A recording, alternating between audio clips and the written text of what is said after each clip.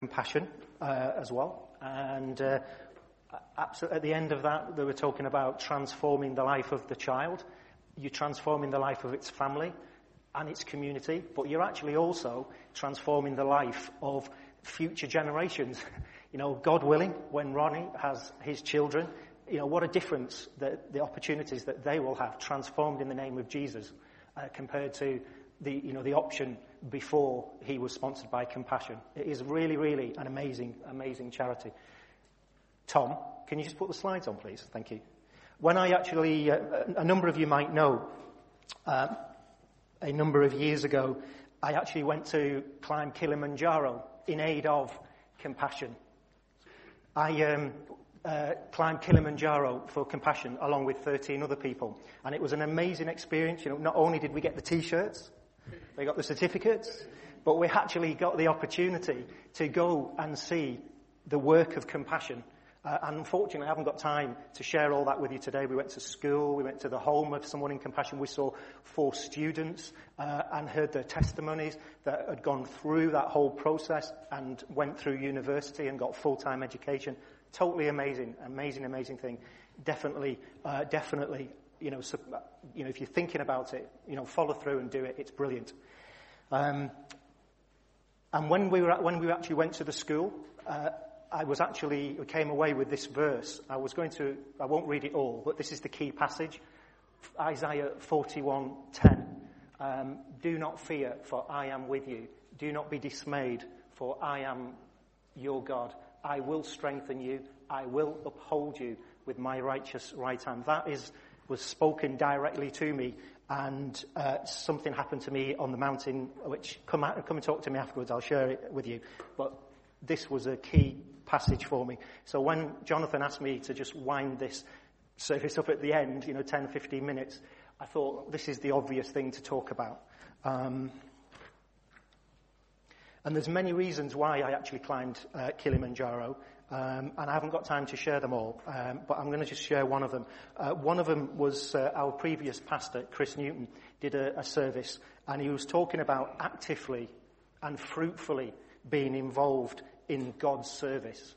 And at the end, his challenge was, are you actively and fruitfully involved in the service of the Lord? And if you are, fantastic. Keep it up, Chris said. And Chris went on to say, well, if you're not, well, what can you do about it to change that? And it hit me like a ton of bricks where I was on my particular journey at that point in time. And that was one of the reasons I went to Kilimanjaro and had a life-changing experience. I will never forget that day when we saw the work of Compassion in the schools, in the homes, and through those students. It was truly amazing and an inspiration to actually climb Kilimanjaro, because boy was it tough. But it was fantastic. So, I just want to challenge you, wherever you are on your journey today, are you fruitfully and actively involved in the Lord's work? And if you are, fantastic, keep it up. But if you're not, have you got an opportunity to do something different? And it doesn't matter how old you are. The oldest person to have climbed Kilimanjaro was 84, and he did it 4 years ago. And the youngest person was 8. So don't worry about your age. You can get up and do these things.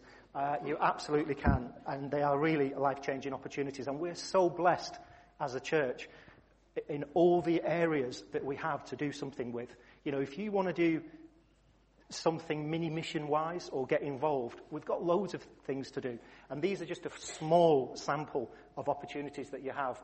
Closer to home, Mums and Tots on Thursdays. The opposite end of the spectrum, you've actually got Holiday at Home you could actually get involved in. You have prison ministry. You have Redeeming Our Communities. You have Oasis in Gorton. Further afield, Peter and Dower, Sally and Yagya in Nepal. They would love to host you, to show you the work that those guys actually do over there. Pastor John in the Philippines would love to see you, as would the community over there as well. Mercy Ships, Tanzania, Brian and Angie Savage. And there's lots and lots of other things that people here are involved in. And would you have opportunities to help and support those people in that, to do God's work here in Lymm, in Manchester, or somewhere in the world?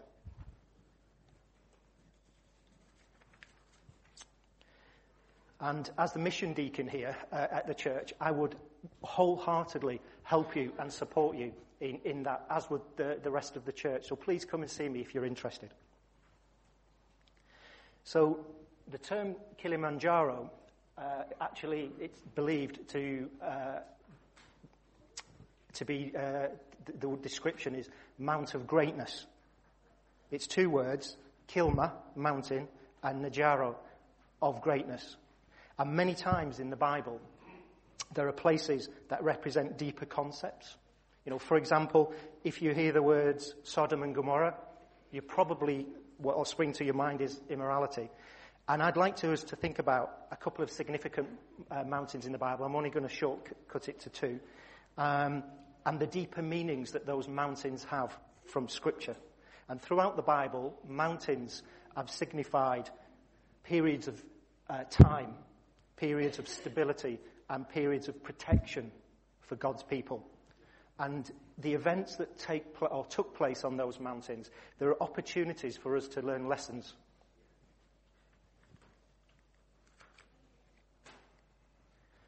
One of the mountains I want to briefly talk about is the Mount of... Sorry, I'm flicking around here trying to save some time. There you go. Is the Mount Nebu, which you may or may not have heard of. Mount of Severity, it's actually called. And it's from the top of it, you can actually see, apparently, the whole of the Promised Land, the whole of Canaan, allegedly. So it's no surprise that God used it when he was with Moses and the Jewish race through taking them through to the Promised Land. Moses offered his life in service to God, but there's one thing, just one sin, that stands out that Moses actually committed, and it was at the foot of this mountain. And it was in a place called Kadesh, and it talks about it in a lot of detail in Numbers in the Bible. But basically God said to Moses, when he got to the shore of the river, go over into the Promised Land and take the land. But Moses didn't do that. What Moses actually did was he actually got 12 people from the tribes of Israel, and he sent them over to spy out the land instead. And the spies came back and they said, it's full of giants. It's full of fortified cities. We can't do it. And they were fearful. So they didn't do God's will. 2 of the spies said, yes, we can. Yes, we can. We can do God's will. God is with us. But the rest of them spread discontent through the camp. And the whole of Israel were fearful and didn't do what God had asked them to do. So God wasn't very happy, as you can imagine. But because of the relationship Moses had with God, God interceded for the Israelites. So God still punished them, but not as severely as he was going to do. So he sent them back to wander around for nearly another 40 years until that whole race of the people who disobeyed him had died out. And they came back after nearly 40 years, back to the bottom of this mountain. And God had said to Moses, you will not cross into the Promised Land. He told him to go up to the top of Mount Nebu so Moses could see the whole of the Promised Land. And when he saw it, he died. And he was buried up there. And it was one of the 2 people, spies, that said, we can do God's work, we can do it. It was Joshua who took the descendants of those people across into the Promised Land. We serve a just God. A just God. He does not like sin. He doesn't want to punish us. He loves us. He loves us. But in the same way, parents sometimes have to punish their children to get them to learn the lesson. God is the same. We must never forget the severity of God, which is not because God's mean. God absolutely loves each one of us, as we'll hear in a moment, how he's demonstrated that so many times. But it's because of our disobedience. And we've got every indication that Moses was considered just in the sight of God. But unfortunately, with forgiveness, sometimes it doesn't always take away the consequences of sin, as you will remember from the Garden of Eden. The final mountain I actually want to talk about is the mountain of Olives. The mountain of Olives. It's called the Mountain of Hope. Apparently from the top of there, some of you may have been up there, you get beautiful views of Jerusalem and the Jordan Valley. And the mountain received its name, no surprises, and it still is today. It's full of olive trees. And it's only mentioned, interestingly, once in the Old Testament, but the Mount of Olives was prominent in the life of Jesus. Prominent. Bethany was on its slopes, so Jesus would have been very, very familiar with the Mount of Olives because of the times that he actually went to meet and be with Mary, Martha, and Lazarus. He taught his disciples there. He taught his disciples about... Oops, sorry, wrong way. About this.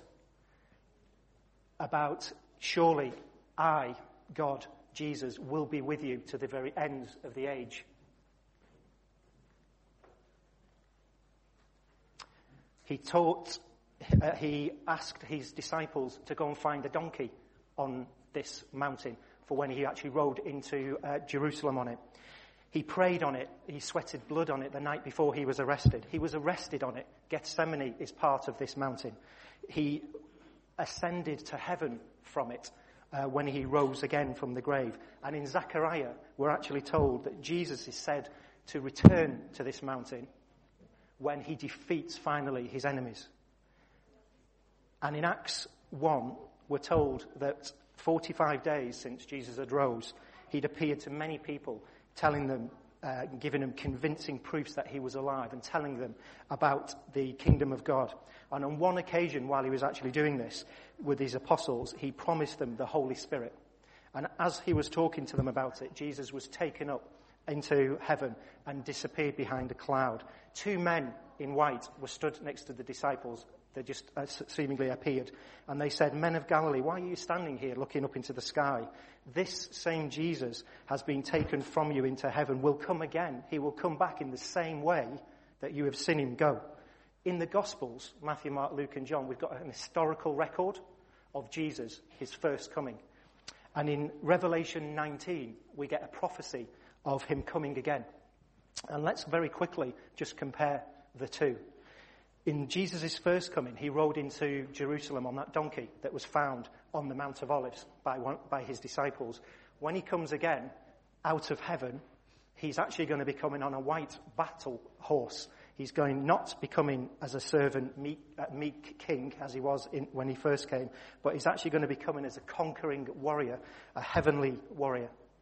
When he was on earth the first time, he wore a crown of thorns. When he comes again, he's going to have multiple crowns, signifying that he is and has authority over everyone and everything. His clothes, when he was here the first time, when he was being crucified, were covered in blood, freely spilt for each one of us. When he comes again, he'll be wearing a white robe, dipped in blood, and his blood, that signifies, is spilt for us, but it is also symbolizing judgment, which he is going to bring. And finally, his claims to be a king, when he came the first time, were met with derision. The cross that he was crucified on had a sign on the top of it saying, "This is Jesus of Nazareth, King of the Jews." But when he comes again, his white cloak is going to have written on it, "King of Kings and Lord of Lords." Jesus will come again. He will come again to defeat his enemies, and probably on this mountain, as it says in Zechariah. And he's coming again because he wants to dwell like he did in Eden with his people, with me and you in eternity. But the devil is real. And the devil absolutely doesn't want me to be dwelling in eternity with Jesus. He wants you and he wants me to be in the fiery lake with him. And he will do anything to get you in there, including stealing away your promises that the Lord has given you. In Jeremiah, he says, "I know the plans that I have for you. Plans, declares the Lord, to prosper you, not to harm you. Plans to give you a hope and a future. Don't let the devil rob you, because he wants to rob you of these promises. Don't worry.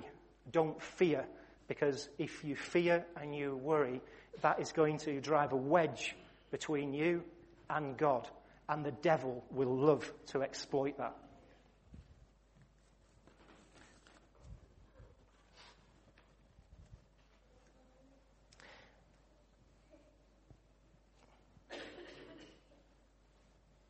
I've got ahead of myself now.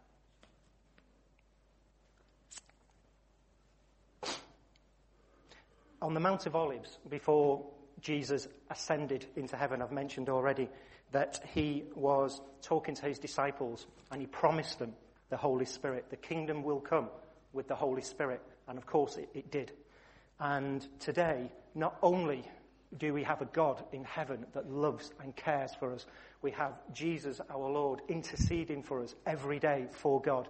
We've got the Holy Spirit that indwells in us, close to you as your heartbeat is, guiding your paths. So it's not true that you're alone when you're going through difficulties, when you're fearful, and when you're worried.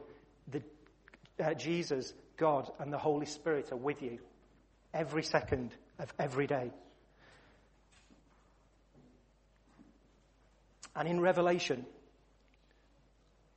one of the last things Jesus says to John in his prophecy is this.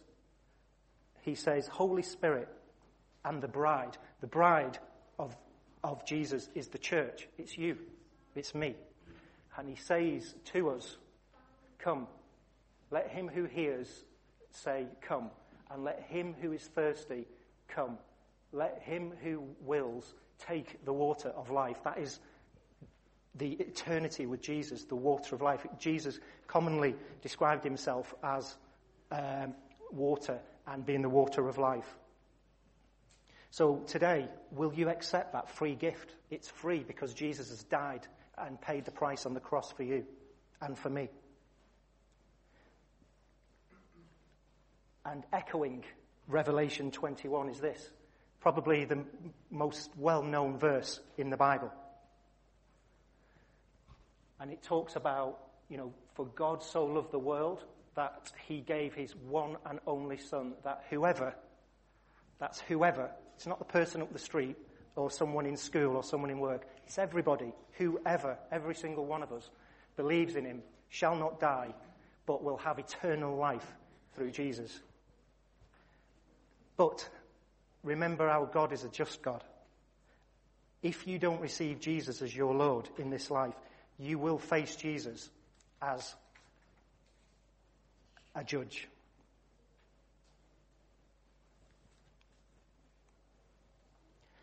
But Jesus loves you and he loves me. He wants to spend an eternity with you. He died for you. He's as close to you as your heartbeat is. And he will never forsake you. He will never leave you. And his love will carry you. So in conclusion, I just want to say, which mountain are you on today? Are you on the mountain of severity? Or are you on the mountain of hope? And if you're on the mountain of severity, it's really easy to get off it.